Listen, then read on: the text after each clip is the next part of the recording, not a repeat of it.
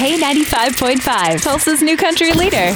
From Tulsa to Nashville, if it's happening in country music, you hear it first with Cait and Bradley's Country Now. It's brought to you by River Spirit Casino Resort. Country music so eloquently represented last night at the Super Bowl, and it looks like it's going to be represented again this Sunday night for the Daytona 500. Woo! NASCAR revealing that Breland is set to perform the national anthem, and that is happening this Sunday, February 19th, 1:30 p.m. on Fox. That's really cool. I got a friend going to that. Leaving Wednesday for that. And Breland, the national anthem, that would just make me so nervous because I obviously can't sing a lick, but that's a hard song to sing for anyone. So, but I feel like it's a great honor being asked to do that, for sure. Yeah, wishing Breland nothing but the best there. Absolutely. Valentine's Day is tomorrow, in case you may have forgotten. I feel like it's one of those days that a lot of people propose, and marriage proposals, definitely worth filming. We caught up with Kane Brown and his wife, Caitlin, discovered that their engagement wasn't necessarily one to film.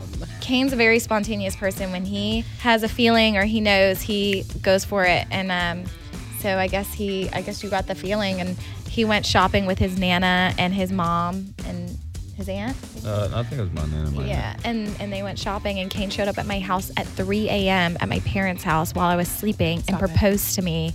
I thought I was dreaming. Had no idea, woke up the next morning engaged. And my mom knew that he was going to propose that weekend, but not until like the next day. And I woke up the next morning, and I walked downstairs. She's like, "Are you surprised he's here?" And I was like, "Are you surprised?"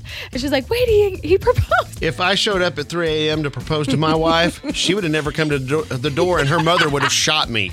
I don't even think my parents would let anyone in at 3 a.m. to propose. It would have turned out better for all of them, I promise you.